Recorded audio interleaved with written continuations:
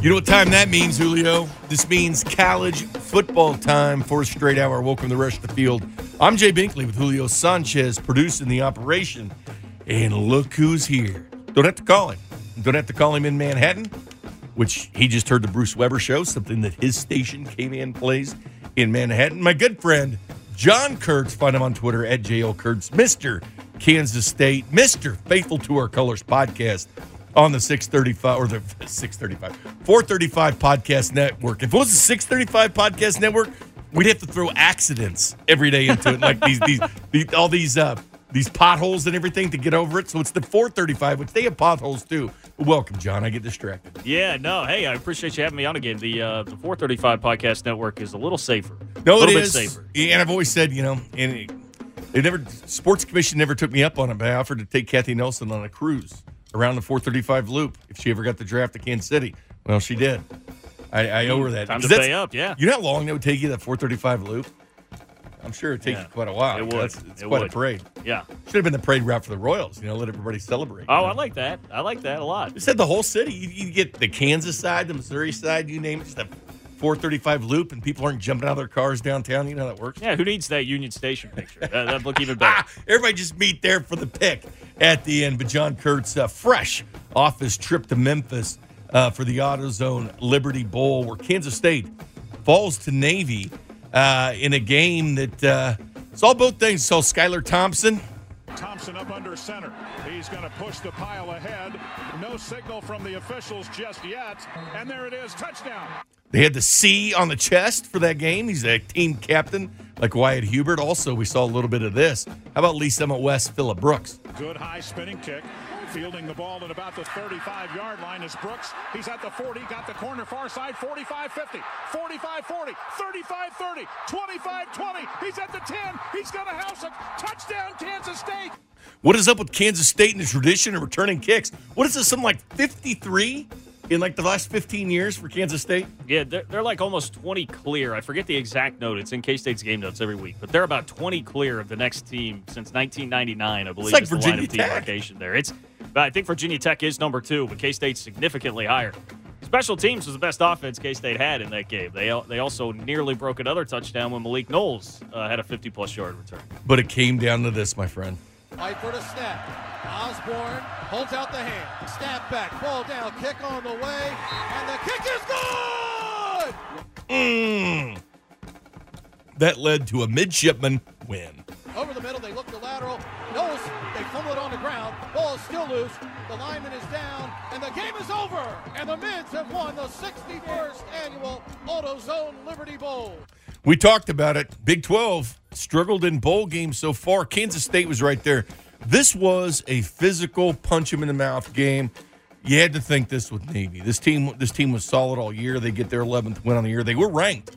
They were ranked 23rd in the country. And, that triple option, you just don't see it in the Big 12 anymore. It is a special offense.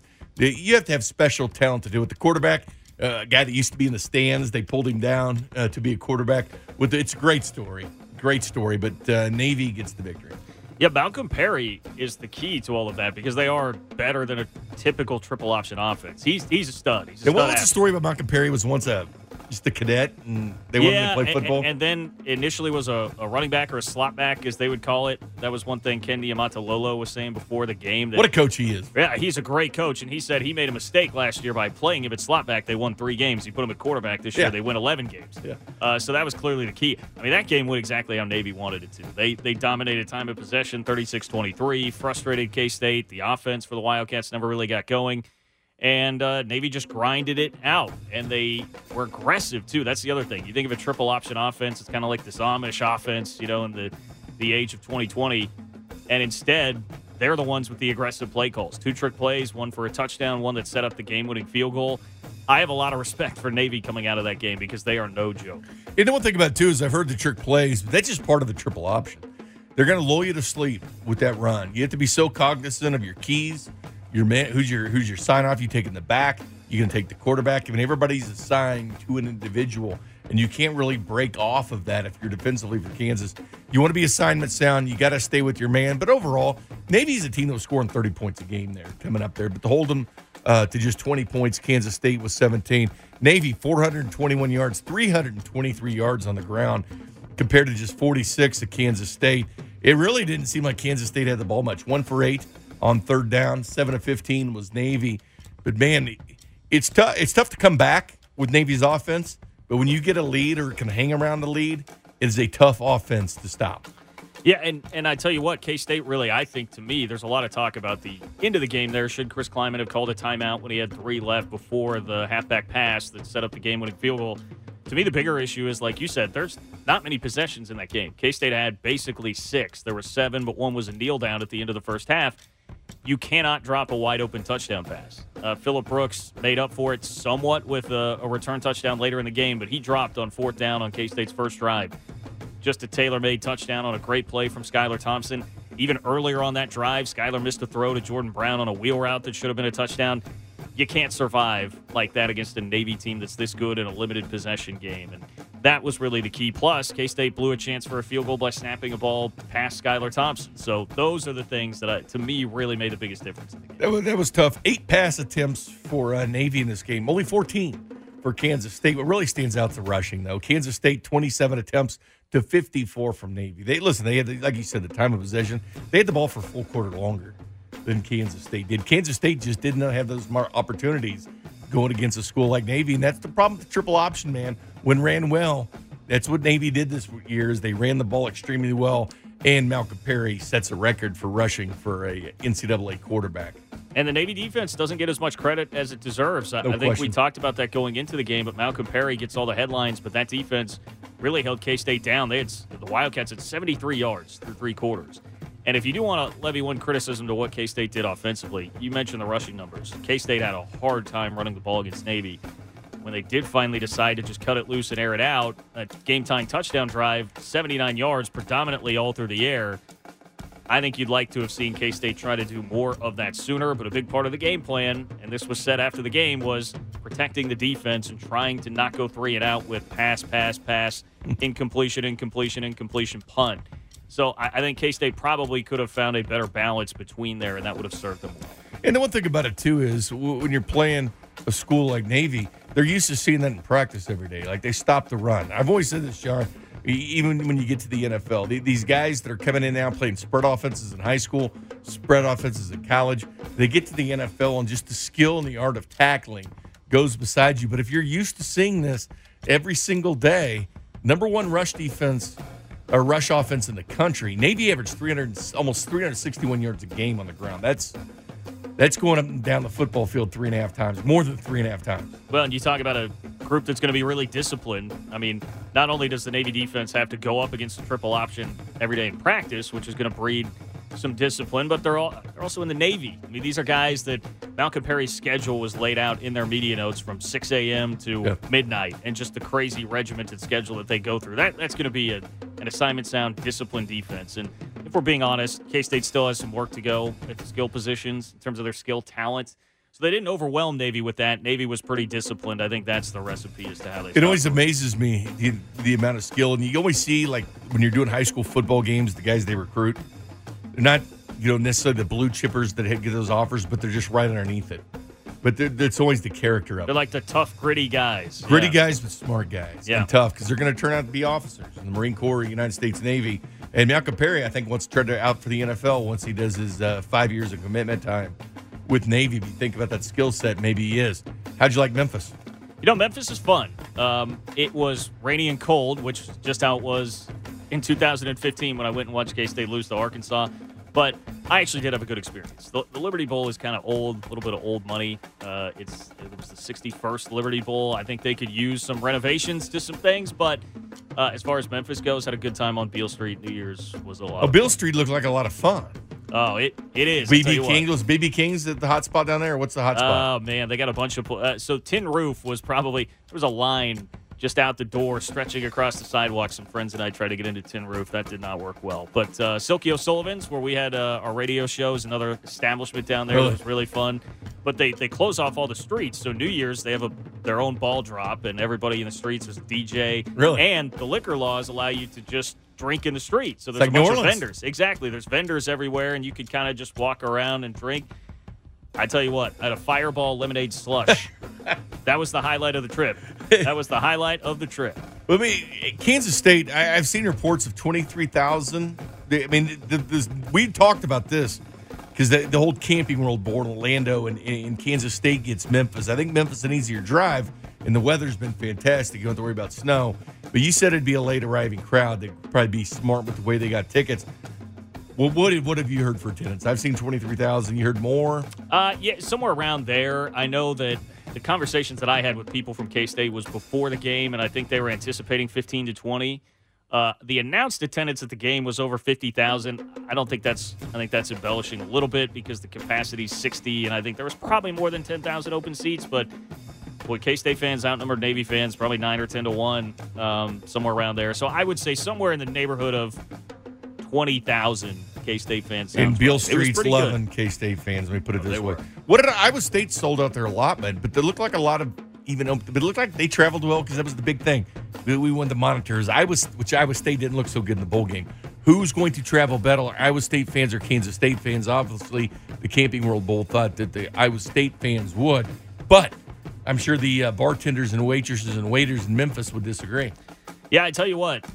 I saw the crowd picture that you may be referencing there of Iowa State's fans, and I was a little bit surprised. I thought that they would do a bit better in the fan attendance. One thing that may help out K-State, because it's so hard to tell, like, okay, how many fans did you specifically have? How do you determine that when you have the secondary ticket market these days? The announced attendance of the Camping World Bowl was 47-something, less than the 50,000 that was there in Memphis for the Liberty Bowl. So hopefully that number helps out K-State. I would say K-State at least did an adequate job to put them in position to get some better bowl games in the future. I know Iowa State travels well. They always do for basketball, and I understand. But Kansas State's been in a few more bowl games. They understand, going there. But there's nothing like that fan base in Manhattan or what they built up at Kansas State. Then you have the rush of new people like really liking the Kleiman direction in which way it's going. I expected Kansas State to turn out much better than I think the Bulls did. Yeah, now they lost the game, and it was kind of painstaking, to lose the game the way K-State did, playing a team like Navy that just grinds it out. It was a boring, frustrating game. I mean, fans were frustrated after the game. But the future is still very bright. And I think that's the important thing. And K-State fans understand that and realize that. In fact, the day after K-State loses that game to the Liberty Bowl, the Wildcats landed their highest-rated recruit in over a decade, basically since Josh Freeman. In quarterback Jake Rubley, who's a four-star kid that had an LSU offer, Penn State, Michigan. So, yeah, the future is still very bright. I think there will be plenty more bowl games in the future. That's the voice of John Kurtz, a sports director at K-Man in Manhattan, our Kansas State insider, so to speak, and does that Faithful to Our Colors podcast. We come back. John and I will take a look at the national scene, the college football playoffs that began last Saturday. Little LSU and Clemson, a title game. How'd they get there? We discuss that next. Rush the Field with Jay Binkley. Welcome back to Rush the Field. Jay Binkley with Julio Sanchez producing. John Kurtz at JL Kurtz on Twitter in studio with us. All right, man, let's look at these college football playoffs. We've wanted playoffs. We got them. LSU with the prize of the Big 12 Conference, the Oklahoma Sooners. Somebody that you've seen well, and it was a lot of this. Second down and 4 for LSU. Burrow throws. Slant going to be caught inside the 10. Battling his way near the goal line. It's Justin Jefferson. Touchdown, Tigers! Oh, and he did. Justin Jefferson from Burrow wasn't done. Jamar Chase, your lone wideout. Burrow throws towards the end zone. Jefferson open, over the shoulder catch. He's got it. Left corner of the end zone. Touchdown, Tigers! How about making the score 42-14 to Thaddeus Moss, son of Randy? Burrow comes out firing, got Thad Moss, caught at the 40 far side, outside the numbers, 20, 15, 10, and bounces his way into the end zone. Touchdown, Tigers! Then it was all over for Coach O. The horn will sound. This one is in the books. Tigers win, and we are headed to New Orleans. Tigers headed to the title game coming up in 2 weeks from the Big Easy. They'll take on either Ohio State or Clemson, who play later tonight out in Arizona. Tigers stay unbeaten on the season, make it 14-0, and they are the 2019 Peach Bowl champions here in Atlanta. Final score, Your Fighting Tigers of LSU, 63. The Sooners of Oklahoma, 28.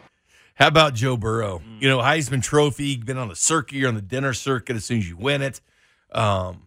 Terrible thing that happened with Imsinger, the co-offensive coordinator with his daughter-in-law on that plane flight that crashed earlier this morning, and he still worked. And terrible deal, a team that was playing on emotions. But I'll say this, man, Joe Burrow, I've watched a lot of football. I've never seen a half like he put on. Oklahoma was 4th in the Big 12 in pass defense, number 1 in rush defense.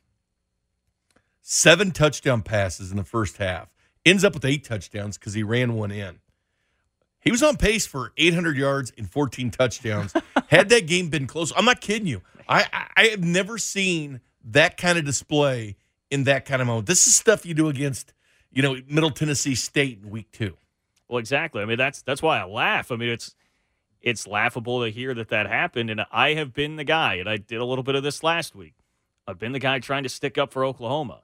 Alex Grinch really has made some improvements significantly to that defense. Called them good, but not great. Yeah, exactly. And I would have called them solid. They are a solid college football, a top 40 college football defense. I think one of the problems for Oklahoma is that simply we found out Jalen Hurts not quite as dynamic as what you had in Baker Mayfield and Kyler Murray, and the offense just couldn't keep up. And Oklahoma got some bad breaks, and they were missing their best safety, their best pass rusher in that game.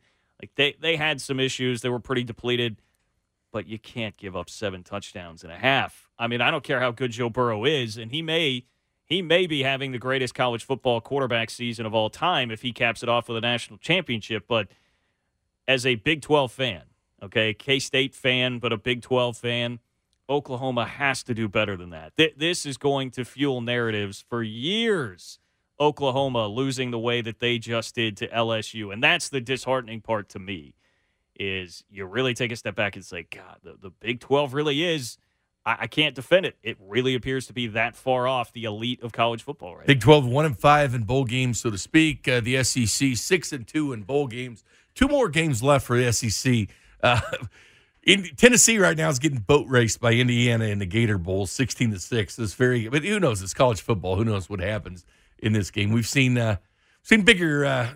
We've seen 16-0 deficits in that's right. Evaporate like the game we're about to talk about. But the fact is, the SEC still has one more game with LSU in Clemson coming up. Bad look for Oklahoma and Jalen Hurts. Here's a guy that's nothing but a winner. 26-2 at Alabama, 12-2 now at Oklahoma. Finishes 38-4 as the starting quarterback. One of the most interesting careers in college football history. To go from being a guy that went to back-to-back title games. Yanked in a title game. Loses his job, transfers to Oklahoma, goes back to the college football playoff. I like Jalen Hurts a lot. I particularly like the way that he handles himself. So I'm sad to see him go out like that, but you just have to tip your cap. I mean, LSU, is one of the better college football teams that we've seen in a long time. And so much of it is about Joe Burrow. We were just looking at recruiting rankings. LSU's up at the top. They have talent. We know they have talent. I don't think they have really transcended talent across the board like a Clemson does, but their quarterback elevates them so much. Joe Burrow took LSU from being a middling top, well, I say middling, but a top 15-ish program to all of a sudden one of the most dominant college football forces we've seen in years. It's all about that kid, man. He has lived up to the hype and just shattered any expectation you could have had for him in that game. The college football playoffs started 2014, Ohio State over Oregon, year number 1. 2015, Bama over Clemson. 2016, Clemson over Bama. 2017, Bama over Georgia. 2018, Clemson over Bama. This year, LSU or Clemson. Clemson is now in its 4th national title game since 2014. And they're not getting this. I'm sick of Clemson like I'm sick of Bama. Maybe they climb into that category, but they've now been in the playoffs 5 straight years. They play Ohio State. The big thing was they didn't play anybody. They haven't played anybody whatsoever. Well, then it came to playing Ohio State, which Ohio State, in my opinion, could have gone down as one of the top 5 college football teams ever if they would have won the national title game, but they didn't because of Trevor Lawrence, who, by the way, is undefeated as a starter. Matter of fact, Clemson's now won 29 straight. 15-0 last year, 14-0 this year, so a chance to go 30-0 the last 2 seasons. 2 national titles if you want him. Here's Trevor Lawrence. Lawrence takes a shotgun snap, going to run it up the middle. Got room, cross to the 40, 45. He gets to the 50. He's at the 45, 40. He's at the 30. He's at the 25, 20. Down the left sideline he goes, and Lawrence into the end zone. Touchdown! Goodness. What a run by Trevor Lawrence! Unbelievable. 67 yards, obviously the longest of his career. It was an unbelievable run by Trevor Lawrence. After the game, this is what he told his team on the final drive. Let's go win it. We were built for this. That's what we're waiting for. We get a chance to prove ourselves. Let's go do it. And there was no doubt. I told him, I love y'all. Let's lay it all out here right now. This was a game that's frustrating as could be if I was an Ohio State fan. I watched this game as a neutral observer. I have no dog in the fight. Although 4 of the Clemson players from the Kansas City area, including Isaiah Simmons, that had a big time. That guy is a stud. It just shows you, like, why aren't these guys going local, man? I mean, Yeah. everybody's getting these guys. But to me, this game turned on several plays. The helmet to helmet, which gave Clemson extra time, extra down, when they were going to punt right inside their 10-yard line. And Ohio State hits the punter. That changed momentum because they score in that game. The other big one was the reception / fumble / touchdown Ohio State, which I believe should have counted. I didn't think so when I first watched it with the naked eye. But when you slow it down, I saw 3 steps there. And then, in hell, the commissioner of the SEC, or no, the Big Ten, is like, what other people are saying. Other refs are looking at this, like Terry McCauley does the NFL, say, wait a minute, Ohio State got jobbed here. It was an SEC officiating crew, but it appeared to me, if I was an Ohio State fan, I would have been livid over that call because that should have been a touchdown Ohio State. Absolutely. Well, you're right. As far as brutal losses go, that's up there as one of the most brutal losses I've seen in a long time because of the magnitude of the game and the way that it happened. I mean, Ohio State, they're up 16-0. They have 3 trips inside the red zone and come away with 3 field goals. They don't bury Clemson when they have the chance. And then, yes, controversy. I think it was the correct call on targeting, but I don't like the spirit of the rule in that situation. That's a tough thing to absorb. I'm with you as well on instant replay. Look, if we're going to have instant replay in college football, I hear everybody saying, well, hey, if you look at it in fast motion, it's different than slowing it all the way down. And the officials, you know, I've seen the sentiment from officials like, okay, hey, if you slow it down like that, it changes the way things are. If we're going to have instant replay, the point is to slow it down and see what it looks like in slow motion. And HD makes us all officials at home. There's about 4 steps taken there before the ball came loose. I think it was a fumble, and if I'm Ohio State, I would be very upset by that. But at the same time, I'm also not here to stand up and say today Ohio State got screwed and should have won the game. They had some tough breaks go against them, but they also did not take advantage of when they could have killed Clemson when they had the chance early in the game. They did rough the punter, that's something that they did by themselves. You have to go take advantage of these opportunities, and Ohio State had plenty of them with a Clemson team, by the way, that had T. Higgins injured for most of the game. In baseball terms, they give a lot of 4th outs. They give a lot of 4th outs, yes, they and Clemson took advantage of it. Listen, you don't make mistakes to Clemson. Again, this team, this is their 4th national title game. They will hurt you if you don't hurt yourself because Clemson's good enough to hurt you, and I think Clemson gets a lot of mojo by beating Ohio State that had 3 guys in the top 6 in the Heisman Trophy voting. But anyway, there you go, Clemson, LSU. John and I will get back and talk about that at the end. But coming up next, Nick Bromberg from Yahoo Sports as we look at these college football playoffs next. Welcome back to Rush the Field. Jay Binkley with Julio Sanchez producing, John Kurtz from K-Man in Manhattan, the sports director down there in studio as he made his way back from Memphis. Joining us now on the phone lines at Nick Bromberg, Yahoo Sports own, and Yahoo Sports has been very, very busy this time of year. Also give Nick a follow on Twitter at Yahoo Sports CFB for his college football. Oh, you want some NASCAR? He's got you covered there as well. Nick, good evening. What's going on? How are you? Hey, we were just discussing, John and I were just discussing these playoff games. A couple of notes before we move on to the Clemson Ohio State game, which I think deserves a little more attention. Joe Burrow and LSU. Like Oklahoma, this was their chance. The Big 12 right now is 1-5 in bowl games. The marquee program got a new defensive coordinator in Alex Grinch, nephew of Gary Pinkel, supposed to make things better. That was an embarrassing display by Oklahoma. No human being should have 7 touchdown passes in the first half. No, not at all. This was what Jalen Hurts and Kyler Murray and Baker Mayfield have done to FCS opponents and lesser group of 5 teams in September, and this happened in December in a college football playoff game. And you have to. I hate making proclamations when it comes to bowl games and how you have to view a conference in the light of 1 or 2 teams' performances here. But even without the Big 12's record and the fact that Texas is the only Big 12 team that has won a bowl game here, it is not good at all for the Big 12 that Oklahoma has gotten to the playoffs and has lost every single time it has made the playoffs. The Big 12 obviously has the cachet enough to get Oklahoma, and the fact that Oklahoma's dynamic offense gets itself into the top 4, but it cannot keep up when it gets paired against a top team from another conference. Hey, Nick, this is John Kurtz here. It's good to talk to you. How different would it be had Oklahoma not lost that game to Georgia in the Rose Bowl a couple years ago? Ooh, that's a fantastic question. And maybe we do view Oklahoma a little bit differently. And also, too, does Oklahoma then say that game isn't 54-48 and Georgia does not score the points that it scores in the second half? Oklahoma keeps the Georgia offense in check. Is that a recruiting boon for Oklahoma? Do they get better athletes on the defensive side? Do they have to make a defensive coordinator change and bring Alex Grinch in? That's a fantastic hypothetical along the lines of, as far as I'm concerned, when it comes to playoff hypotheticals, along the lines of what happens if Nick Saban does not make the move to change quarterbacks against Georgia in the following week in the championship game. It's amazing, that game. And, Joe Burrow, I just – it's one thing when you win the Heisman Trophy, you get all the attention, and I understand Jalen Hurts was there as well. But the whole banquet circuit, Ed Orgeron, Coach of the Year, and Joe Burrow going in different banquets. Jalen Hurts had the same thing. Of course, they had the plane crash tragedy to deal with as well. But the way that Joe Burrow went, anytime you're a quarterback, 800 yards and 14 touchdowns is what he was on pace for. He ends up with 8 touchdowns. That is just an incredible feat for a team like Oklahoma, number 1 in rushing defense in the Big 12, 4th in the Big 12 in pass defense.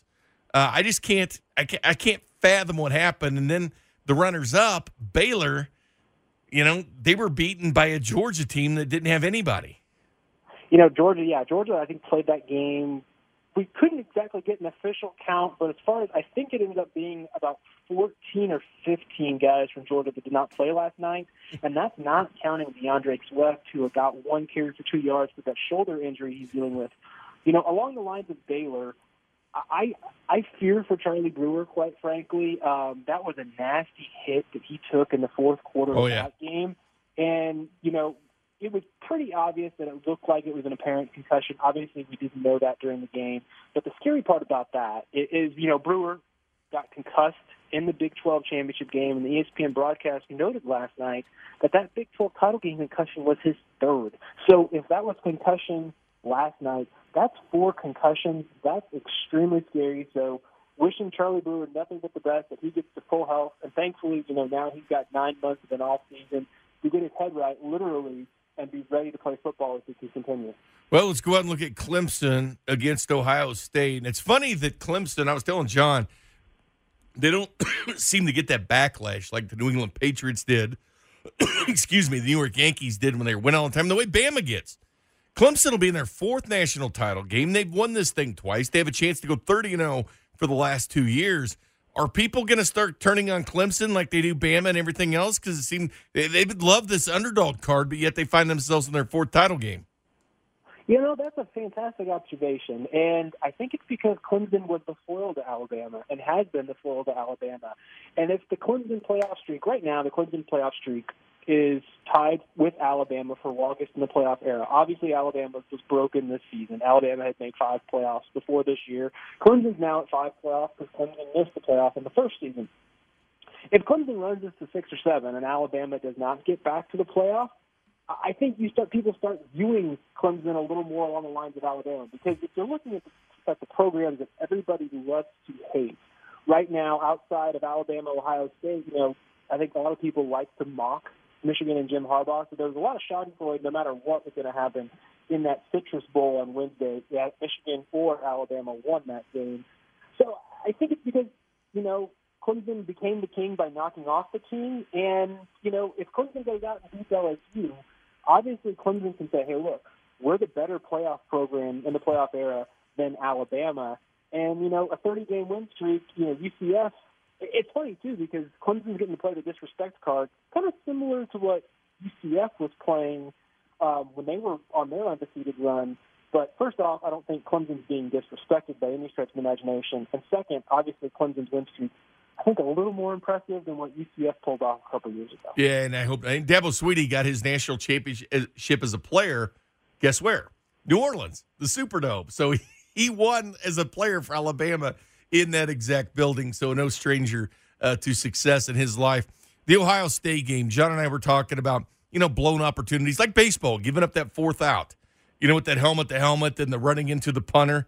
What did you make on that touchdown that was called and called back, the key play in that game? I think it's absolutely telling that you have both. I think it makes sense that the Big 12 or Big 10 coordinator officials, Bill Carollo, he said, hey, look, that should not have been reversed. I think it was noteworthy that Rogers Redding, the national coordinator of officials, said, hey, that should not have been reversed. And Redding is he's in a position where he can say that because he'd be outgoing national coordinator officials. He's actually, coincidentally, going to be replaced by Steve Shaw, the SEC officiating director, and obviously that was an SEC crew that was officiating that Fiesta Bowl.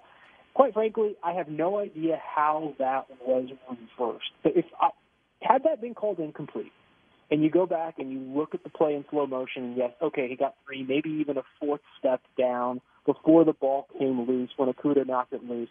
Okay, you could say, hey, look, we saw it in real time. There's no way that could be a catch. We're sticking with the call on the field. But the fact that the official who was basically 5 feet away from that play, right on the sideline, had a fantastic view, no hesitation, grabbed his beanbag, threw it down where the fumble had happened, and let the play go on. I realize they're trained to do that, but he let the play go on and instinctually did not call for incomplete. I think that should have been basically a very high bar for replay clear. I don't think replay cleared that. But, as you said, Ohio State made its own bet. Ohio State threw that game away. Yeah. Clemson did not score in that possession. Ohio State ended up taking the lead after that. So, yes, did that wipe off a go-ahead touchdown? It did. But at the same time, Ohio State did take the lead shortly after that. No question. Final question for you, Nick. How do you see this one playing out on Monday the 13th? You mentioned Dabo winning his national title in New Orleans. Every single time that LSU has played for the national championship in the BCS era, guess where it's been? New Orleans. In Bama. I am going to go with LSU, and I think it's going to be something along the lines of 38-34, and then the Joe Burrow fantastic 2019 extends into 2020, and then he heads straight in from this to be the number 1 overall pick by the Cincinnati Bengals. Well, we're going to have battles of back-to-back number 1 picks in 2 straight years between Burrow and Trevor Lawrence, if things hold out and play out like I think they will. Nick Bromberg, Yahoo Sports. Give him a follow on Twitter, at Nick Bromberg. Nick, thanks as always. Appreciate it, my man. Hey, enjoyed talking to you guys. Thanks for having me. Take care. There you go, Nick Bromberg right there. Now, John Kurtz and I will dive in to the LSU-Clemson game, plus update this TaxSlayer Gator Bowl. Impressive. Big Ten versus SEC. Their officials are mad at each other. We'll tell you who's winning next. Welcome back, Jay Binkley, Julio Sanchez, John Kurtz in the house from K-Man in Manhattan. Heck, he's might as well be a 6'10" guy as well. You guys, nice little promo running during K-State football. Probably K-State basketball, too. Haven't heard it yet, but probably is. Probably I appreciate that. I really do appreciate that. The Faithful to Our Colors podcast has been on a 2-week hiatus for the holidays, but looking forward to getting back at it this week. I know you're a uniform guy. What'd you think of the no cats on the helmet, but the Power Cat? Loved them. All whites are my favorite in general uniform combination that exists out there in football. It has been my dream to see K-State play in all whites. The shame of it is they lost in them. But they're going to get rid of those. People are screaming about the cat on the helmet. People are screaming about everything with you just can't win. But the good news is I don't think they're going anywhere. K-State will change it up every now and then. They look great. Even you mentioned the C, the captain. That's new, Skylar right? Thompson had. That was new. Even the helmets were new from the white helmets that they wore earlier in the year. These are like actual new legitimate helmets that they got in instead of just swapping the decals. So I thought they looked great. Unfortunately, it was not look good, feel good, play good. Wyatt Hubert had the other captain, didn't he? Who was the special teams captain? I didn't notice all their captains. That's a good question. I just noticed Devin two of Ankle. them. But yeah, it was a cool touch. I thought that was a really cool touch to put on those uniforms. I am a uniform nerd, and I like those. Honestly, Navy had good uniforms too. That was a pretty good uniform. Oh, battle. Navy's helmets are sick. The helmets are great. Yeah. Remember they used to be all white, and they had the anchor on the helmet. Like Navy's got some sweet helmets. They did. These are. I don't know how they did it. They create that like weathered look. It looks like it's been like weathered through a storm or something. It's crazy, but they were nice. And another cool tribute I thought was Kansas State at the end of the game. Navy always goes over to the fans there, and they do the songs, between the team and there was Kansas State kind of honoring the tradition there with Navy at the end of the game. And I thought that was a nice touch by the Wildcats. Yeah, it was. That's kind of who Chris Kleiman is. He's a very high character guy and a thoughtful guy in moments and situations like that. I don't mean to make this about myself because what he did was a great moment and a great representation of who he is. But just to tell an anecdote that I think accentuates that, we were at Texas, and if you've ever been, probably many listening haven't, to Texas, their media room is impossible to find. It's like in the stands, and I always get lost trying to find it, and there's always somebody that shows up late to the press conference because of it. Well, this past year it was me. I showed up late. Kleiman's just getting ready to start at the podium. They just lost on a last-second field goal, right? Close. So Kleiman is ready to talk, and the sports info guy, Kenny, there, he's like, hey, do you want us to wait for you, John? Because I had to set up a camera, and I was like, no, just go ahead. I'll catch up. It'll be fine. And Chris Kleiman just stood up. He was like, no, it's okay. We'll wait. And just sat there and waited for me to set up my camera and be able to film the whole thing, which that's unbelievable. That's unbelievable. Right after a heartbreaking loss on a last-second field goal, I would just say it is much different than what it was in previous years where that would not have happened. It's that family atmosphere in Manhattan, man. It's the family touch that Chris Kleiman brings. You got to respect that. I appreciate it very much. I like what Kleiman's doing there. All right, this national title game, John. I understand the sentiment. People, you look at it from the outside, you say, well, she's going to roll the hell out of Clemson. And I've heard that. I've heard that quite a bit.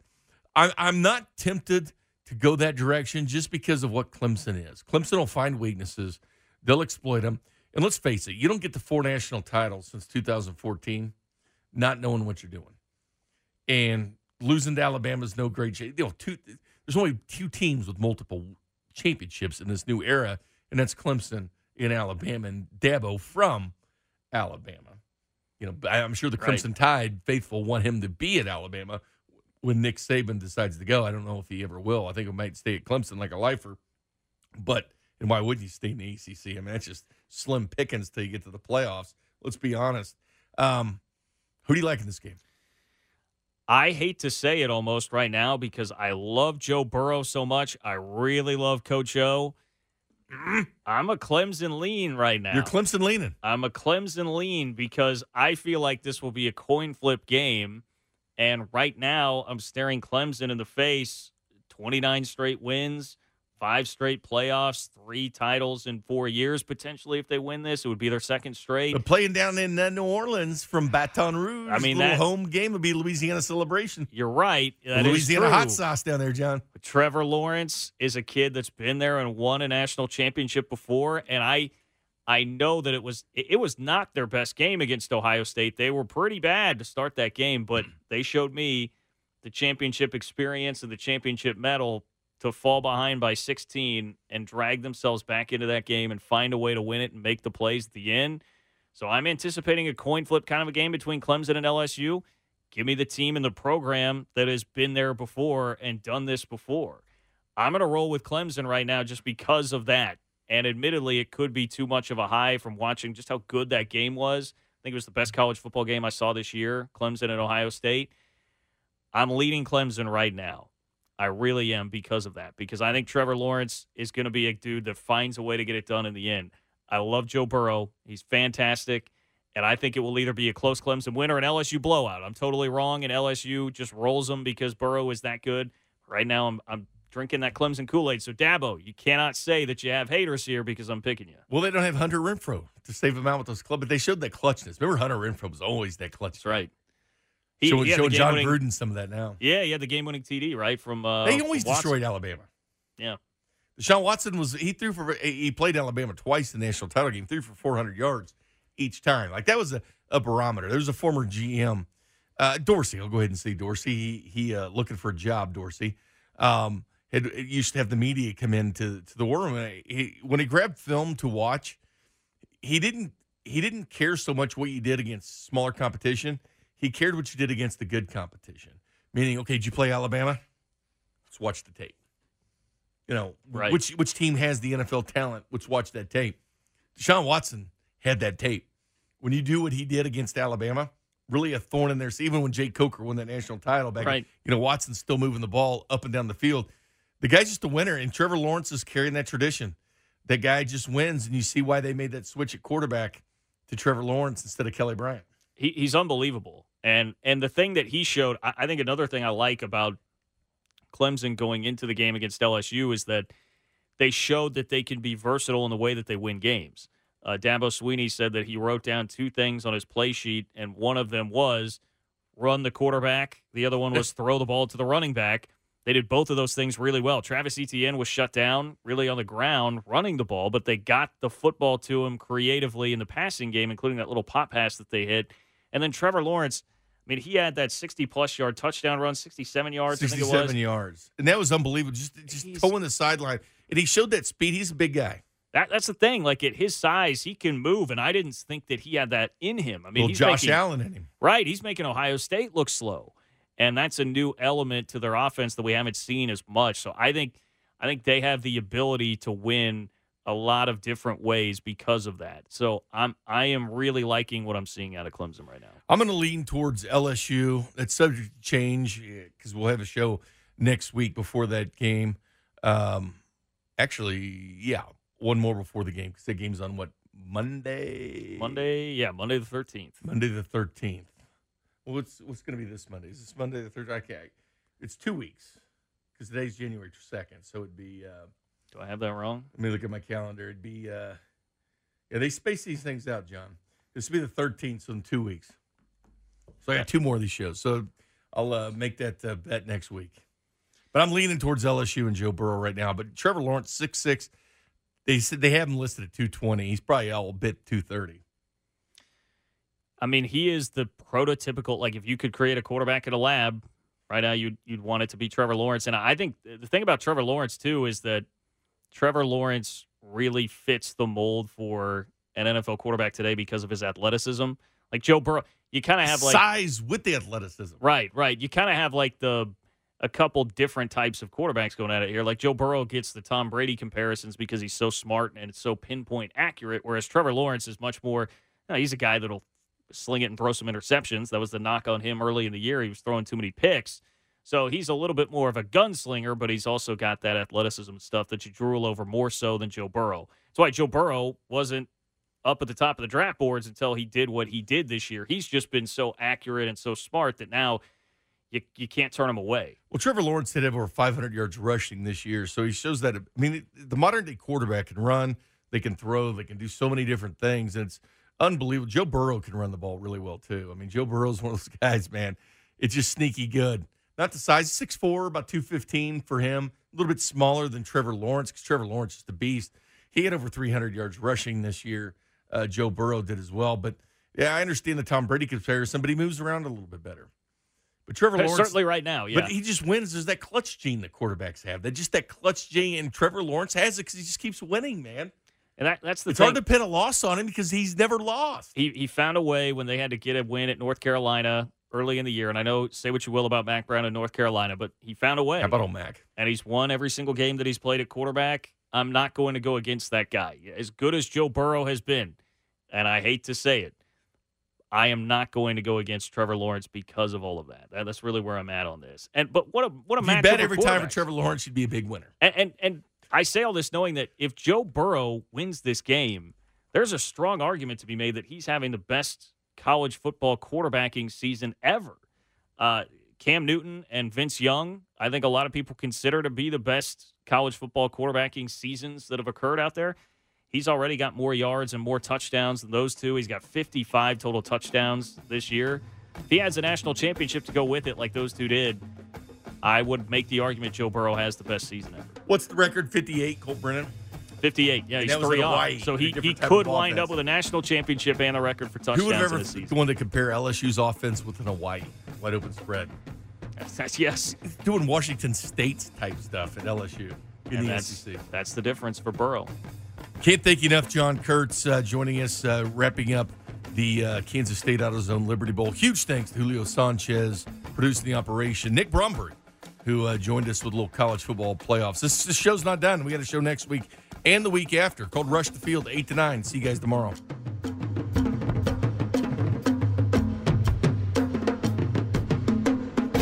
Rush the Field with Jay Binkley.